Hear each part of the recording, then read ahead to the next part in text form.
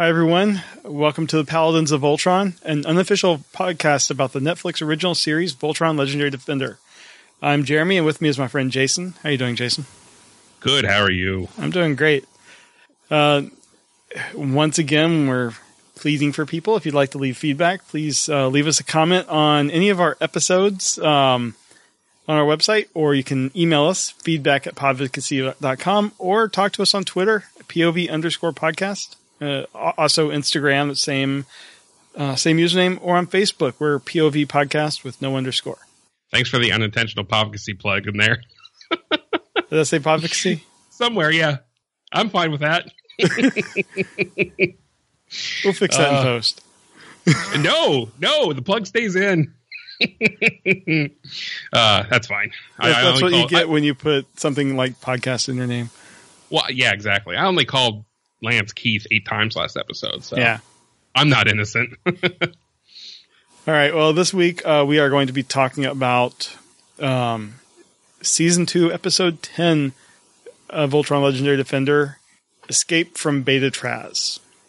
And this was directed by Eugene Lee and written by Josh Hamilton.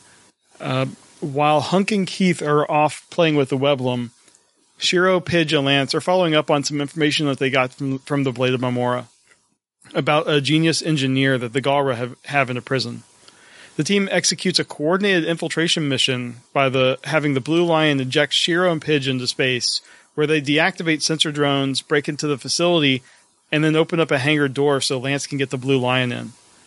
Once everyone's inside, Pidge discovers that there are actually 2 prison cells instead of the one that they were told would be there.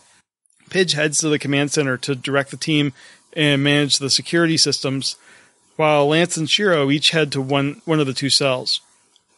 Pidge has access to everything except for the 3rd level of the facility, which is where the 2 prisoners are being held.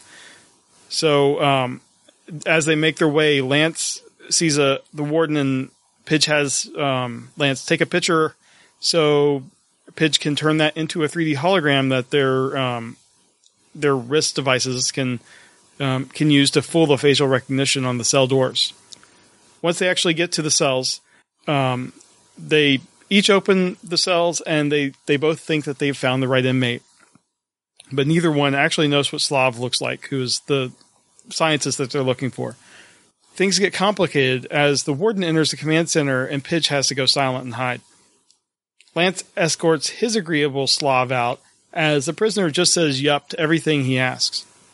Shiroslav ends up being the real one, but his escape is complicated because this one won't stop predicting the statistical improbabilities of his death, from everything from the presence of Shiro being there to how his bed is made.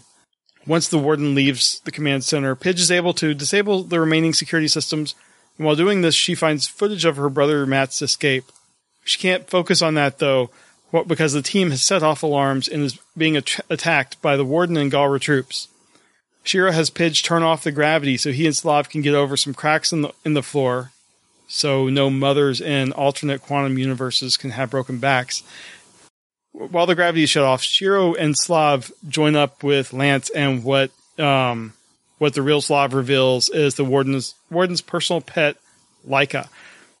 Finally, in the hangar, the team discovers Galra troops blocking the Lion, and the warden shows up, and he hulks up thanks to some liquid that's injected into his neck.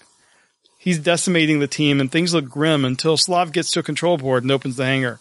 As everyone begins to be ejected into space, the warden grabs his Laika, or Yupper as he calls it, and then grabs Slav as he tries to make his escape. The doors are closing, but Lance proves that he's the team sharpshooter, as he was boasting at the beginning of the episode, as he takes a breath and shoots the warden's arm, releasing Slav, who is launched into the team's arms in space. And that's the end of the episode. They had a successful mission. I thought this was a pretty enjoyable episode, particularly how well the beginning was executed.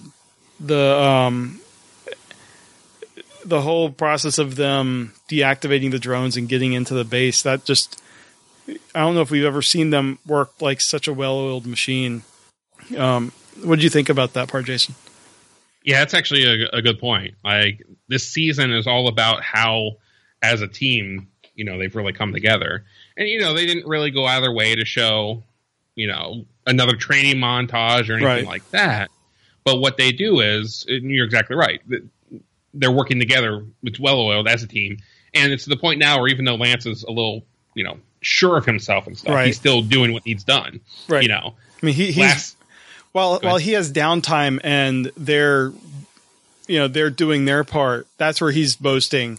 But when it comes time to, okay, security system's down, he's, right in there. Right.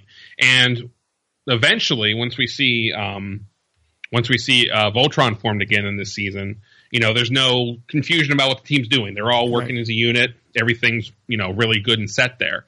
And, it's just something that seems natural. They've been together this long. They fought how many road beasts now? Right. Now it's not a matter of how do we make Voltron work. It's how do we work together to, defeat the road beast or whatever. How do we best use these new abilities that have been showing up in the lines? Right. And like the moment where Pidge's brother is found, and she just kind of freezes. And I'm pretty sure that's what I would do too if my long lost, brother, and still know about her father yet, but Pidge just can take care of all this, the drones and the and reversing the foam and stuff. And I like when she reverses the phone, how her little face comes up and laughs at the screen because like the little virus type face. Yep. Yeah. Just like on Independence Day when Jeff Goldblum. That's exactly. And there's another Independence Day moment later in the series, just similar to that. Oh, the whole virus in the system. Oh yeah, of course. Yeah, so I think they use that joke a couple times, but yes, I love that, and I liked how Pidge, when like you said, she froze when she saw her brother, but then her teammates were in trouble. She immediately got back to that. Probably just the fact that she knew her brother had escaped probably gave her, some confidence. Like she knows that she has to survive because she has to find them. Oh yeah, sure. It's a whole different level at that point. Like the doubt's gone, at least as far as her brother goes. And of course we get Shiro and Slav. We actually see Shiro lose it for the first time ever. Which I can't blame him. That part of the episode was like all the stuff with Slav in the beginning parts were very frustrating for me to watch because I'm just like, I was feeling what Shiro was feeling. I'm like, just go. Right. Yeah. And the smoothing out the sheets in the bed because one of the realities could. And the whole breaking mothers' backs. And Shiro's just like, that fairy tale? Which I don't necessarily think it's a fairy tale, but when I'm trying to escape a Galra maximum security prison meant for one person, I'm probably not too concerned about using the right verbiage. Right. It's like, and Slav's just like, no, and all the realities, like somewhere a mother's back will break because of walking over this. Right. And Shiro just kind of he does the anime wide white eyes and just starts going off on Slav, which is great. Yeah, but then the fact that they realize, just let's turn off the gravity, then we don't have to worry about it. It also helps out with the fact that they can maneuver better in zero gravity than the Galra drones because they have the jetpacks. Mm-hmm. And then when Pidge actually turns the gravity back on and the drones just fall, and she's able to take them out then. Yeah. Pidge showed some pretty good fighting skills. Oh yeah. Pidge is great. Don't mess with her. She will mess you up. So, and I'm going to cop to this, even though it came out just before we started recording. I didn't make the connection that they called the Yepper a Yepper because all she ever says is "Yup." I didn't make that connection until I went before we started recording. I was like, I told Jeremy I was jealous he was doing this recap because I wanted to just go "Yup." And then I think you said, I gotta love the Yepper. And I went, oh, that's why they call it a Yepper. It was literally, there's lights behind me. And there was one above my head at that point. It was great. So I will cop to my own stupidity when it happens. Yep. Perfect. And we get another, crazy member of the Galra Empire who can do another crazy thing with their body, I guess, in this case. He's got, the big robotic arms that he uses normally. And then when he kind of, I guess you'd call it venom, like the venom from like Bane with Batman. Yeah. Injects it, and all of a sudden he hulks up. That was great. I'm sure that's going to come back in the next season because he doesn't die. Nope. And he obviously has unfinished business. Sure, but to be honest with you, he's actually happy because his Yepper's still there. Right. So he's not that upset. Well, yeah. So he's not as mad as he could be, but I can see when the Galra, starts to come after the Voltron team next season. Oh, yeah.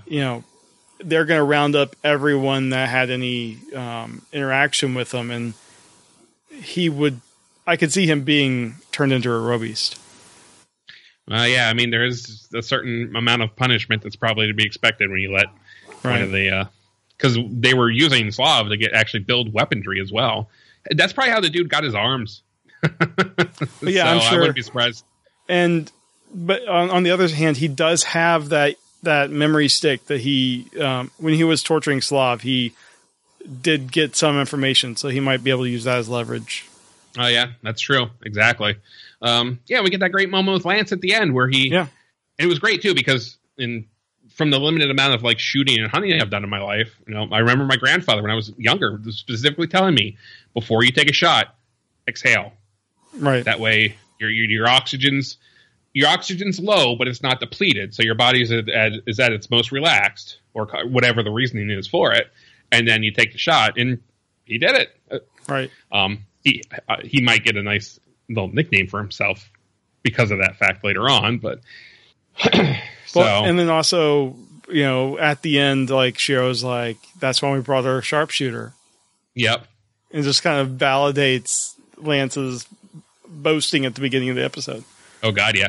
And it's also a nice dichotomy between the end of the last episode and this episode where, Shiro's told Keith, if something happens to me, foreshadowing, hint, hint, hint, they keep doing it, I want you to take control of the team, lead the Black Lion. So Keith is, giving Hunk his due for what he did. At the end of this one, Shiro's being Shiro. Shiro's good job. We brought our sharpshooter. So it's, man, I don't know. It's just showing what a good leader Shiro is. Yeah, but it's also like, we're totally killing Shiro soon. We're going to kill him. So, hey, hope you guys like Keith because Shiro's going to die soon. Yeah.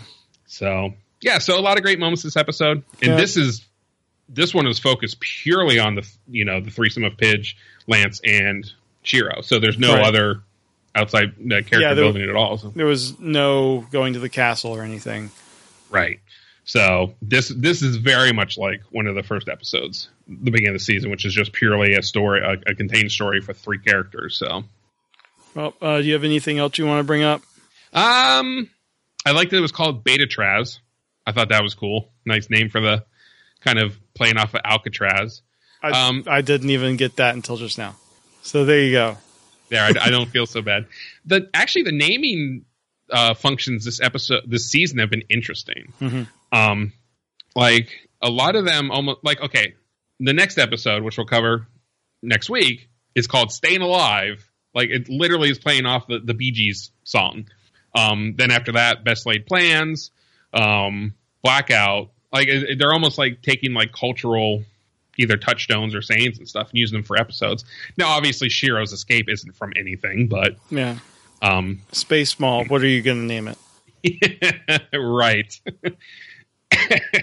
They could have named it 4 people dress up as pirates and go to a facility that sells things. Or Hunk becomes Gordon Ramsay. There's your episode title.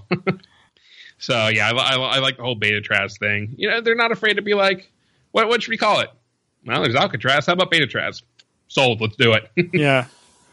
So, yep, that's all I got. It was a good episode, and we still have another piece of the puzzle here coming together as people are, we've got the Skulltrite. We now have Slav, so we can build the gravity device to hide the he builds the gravity well or whatever they call it. Right. And, Slav is just annoying enough where you're like, okay, you're annoying me, but he's not overwhelmingly so that it He was a little overwhelming here, but I think they tone him down. Actually, yeah. I won't argue that at all. I think you're right. So, yeah, so that's all I got. All right, cool. Thanks, everyone, for watching. Like we said earlier, please send us email, feedback@povpodcast.com. Contact us on Twitter or Instagram, POV_podcast, or give us on Facebook at POV Podcast, or just leave us a comment on our website. We'd love to hear from you. We'd love to hear what you think of the season. And, if we get enough feedback for a feedback episode, maybe we'll have that at the, end after the season ends. Absolutely. We do that. Make us do more work. Yeah. All right. So thanks everyone for watching, and we will see you next week. Bye, everyone.